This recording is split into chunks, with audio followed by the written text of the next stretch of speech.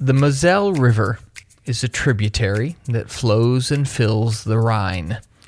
The Moselle begins in northeastern France and floats its way through Luxembourg and eventually ripples a lazy journey into western Germany.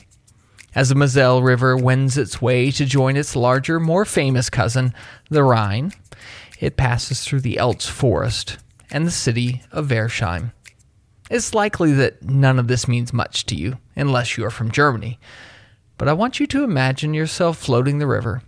The hills are covered with black pine, spruce, ash, and beech trees.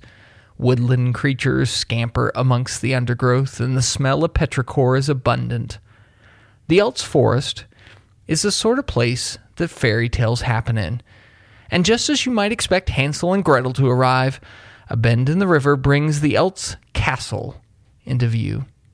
Now, in Germany, castles are all over the place, but very few castles are like Burg Elz. This castle has a secret. For well over 800 years, Elz Castle has been owned by the exact same family. I'm Scott Beyer, and this is the Love Better podcast, where we explore the truths and lies about love, and more importantly, how to turn love into a skill, something we can get better at and hone along the way. For 34 generations, the Elz family has owned a castle in western Germany. It is everything you would expect a German castle to be. It has spires and turrets and cobblestone pathways and an epic view from atop the high rock spur it sits upon. 34 generations of inheritance. That's almost 900 years of the Elz family passing down this gigantic castle from one generation to the next. It's almost unheard of. Typically, somewhere along the line, war, politics, poverty, or simply a lack of stable lineage will destroy the chain of hands that would keep something like a castle in the care of a single clan. Why? Well, simply put, inheritance is tough. Normally, what we inherit gets lost along the way from one generation to the next, or in the very least, it gets diluted. Today, I want to talk about inheritance, because if we want to love better, it's going to require a conversation about what we're passing down to those we love. The Bible talks a lot about inheritance, both the ones we receive and the ones we pass down. And I'm not just talking about finances. Although financial inheritance is probably an easy spot to start. The Bible says in Proverbs 13:22, "A good man leaves an inheritance to his children's children, and the wealth of the sinner is stored up for the righteous." Financial gifts are definitely a blessing to pass down to our children and grandchildren. When you save more than you spend, it puts you in a position to create a legacy of financial success. It takes planning and thought, and, well, you just simply don't wake up one morning and leave a castle behind. You have to make a will, you have to save and carefully manage what you save so that you have something to leave behind, and then leave behind in the right hands. Proverbs 31 even talks about the financial privilege that is enjoyed by children of godly parents, in that the woman of Proverbs 31 dresses her family in scarlet through her financial savvy and industrious hands. Privilege is a bit of a dirty word in today's culture, but it really shouldn't be. If you can store up and create a privilege for your children without leaving them entitled, well, that's clearly a loving thing to do. But you notice what I said there? Financial inheritance is a privilege, but only if they aren't entitled. Money in the hands of a spoiled brat who doesn't know how to work or save or share with others, that isn't a blessing, it's a curse. It isn't enough to hand down a financial inheritance. We want to leave children with the gift of a moral code. In the ever-increasing effort to educate my children in the exceptional qualities of folk music, I've introduced them to voices like Simon and Garfunkel, Crosby, Stills, and Nash, and the lesser-known, but equally fantastic, Mark Cohn. Mark Cohn is best known for his hit single from 1991, "Walking in Memphis." It won him a Grammy. But in 1993, 2 years later, he released an album entitled The Rainy Season. It's folksy and lyrical and exactly the kind of music my family begs me to stop listening to in public. On that album, the 11th track, the last track, is a song I can hardly hear without tearing up just a bit. Partway through cutting this album, Mark found out that his wife was pregnant and he was expecting a child. And so he penned the song, The Things We've Handed Down. I'll spare you reading all the words of the song, and I'll just read you verse 3's lyrics. I wonder who you'll look like. Will your hair fall down and curl? Will you be a mama's boy or daddy's little girl? Will you be a sad reminder of what's been lost along the way? Maybe you can help me find her in the things you do and say. And these things that we have given you, they are not so easily found. Oh, but you can thank us later for the things we've handed down. The things we've handed down that Mark Cohn is discussing are involuntary inherited traits. Children who inherit facial features, eye color, hair color, these things come from the genetics of their parents. Maybe you have your mother's chin, or your grandpa's ears, or perhaps you have your great-grandfather to thank for your male pattern baldness. Some folks have dimples and others can roll their tongue. Even your sense of taste is inherited from your ancestors. There's a percentage of humanity that finds cilantro disgusting because it tastes like soap to them, all because of inherited genetic traits. These traits, though beautiful in their own right, are completely randomized, and we have no control over what we hand down. But we also have voluntary inherited traits we pass down too. And these are an inheritance we do have control over. The company we keep impacts the way we live. And when your children laugh just like their mother, or they sigh like their old man, this is behavioral mimicry, not genetics. You might have heard of it as the difference between nature and nurture. Nature is what traits we naturally are born with, and then there are the behavioral traits that are nurtured by those who raise us. Most of my children, they came home through adoption, so we don't share any nature traits.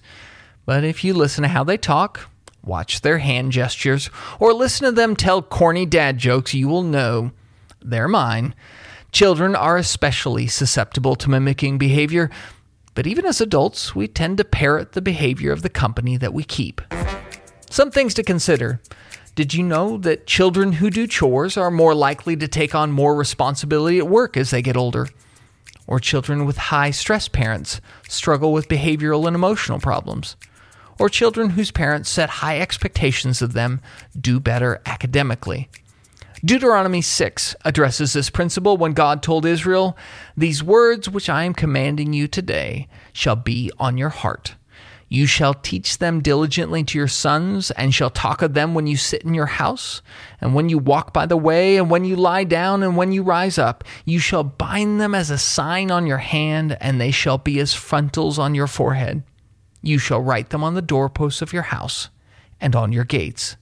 The point of this passage in Deuteronomy is to intentionally teach your children things because, well, if not, you will unintentionally teach them things.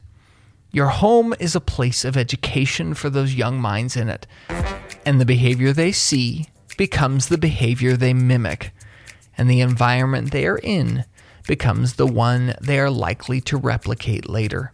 The law of inheritance is that what you live is what your children inherit: patience or anger issues, nervous anxiety or peaceful faith, generosity of spirit or selfish ambition.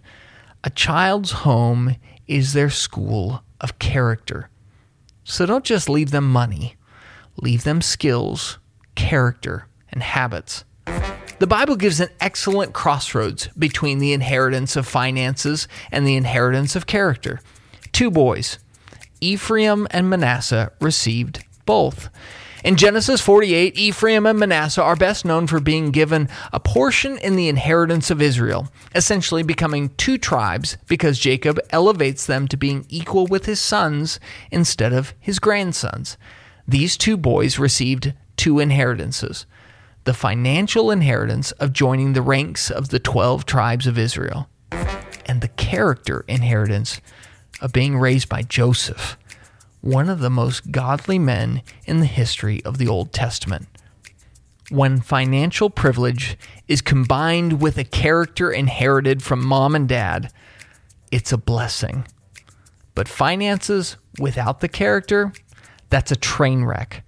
Solomon describes inheritance's need for character when he says, "Wisdom along with an inheritance is good, and an advantage to those who see the sun," in Ecclesiastes 7:11. And he also describes how that often isn't the case, because in the exact same book, in chapter 2, he will say of his own wealth, "Thus I hated all the fruit of my labor for which I had labored under the sun, for I must leave it to the man who will come after me, and who knows whether he will be a wise man or a fool. Yet he will have control over all the fruit of my labor for which I have labored by acting wisely under the sun. This too is vanity." The lesson? Money isn't a gift if it isn't combined with wisdom. Oftentimes, if we aren't intentional with our character and behavior, the thing that we pass down to the next generation, it isn't love, and it isn't money, and it isn't character. The thing that we pass down is trauma. One of the most commonly inherited things nowadays is trauma. Today in the U.S., 43% of children live without their father. More and more psychologists argue that the upcoming generation should be called the fatherless generation, because the trend is growing. When parents aren't there for their kids, they definitely aren't being loved better. Fatherless children account for 90% of all homeless and runaways, 71% of teen pregnancies, 63% of youth suicides, 71% of high school dropouts, and 70% of the juveniles in state institutions. Children who live absent their fathers are on average at least 2 to 3 times more likely to be poor, to use drugs, to experience educational, health, emotional, and behavioral problems, to be victims of child abuse, and to engage in criminal behavior than their peers who live with their married, biological, or adoptive parents.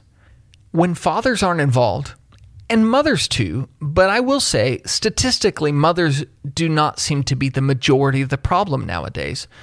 Our children inherit a vacuum of love, and character becomes replaced by trauma. The word trauma means a deeply distressing or disturbing experience. In all of our interactions with others, we can either be a blessing or a distress. We can leave them with goodness or with darkness. Paul, in his letter to the Ephesians, would address the importance of using our time with people wisely when he says, "Look carefully then how you walk, not as unwise, but as wise, making the best use of the time, because the days are evil." And perhaps that's really all inherited love comes down to. In all your relationships, make the best use of the time, because you don't get any of that time back. An inheritance is what you leave people with after you're gone. You may not have a castle in Bavaria to offer the next 34 generations, but you can leave them with your love, no matter what. Learn to love better. Leave behind the lives you touch with an inheritance of character and care. If you've listened this far, hopefully we've done something to help make your life a little bit better. Would you mind returning the favor and helping us by subscribing to the podcast through your favorite platform? By sharing with others or leaving a review on Apple Podcast, you help us reach more people. Also, if you want more information about the work I'm doing at Eastland, visit us at eastlandchristians.org or my personal Bible site, biblegrad.com, where you can sign up for daily Bible devotionals called Bible Bites and receive them in your email each morning, take online Bible classes, or find videos that will help you study through the Bible throughout the year. And until next time, remember you are loved. So go love better.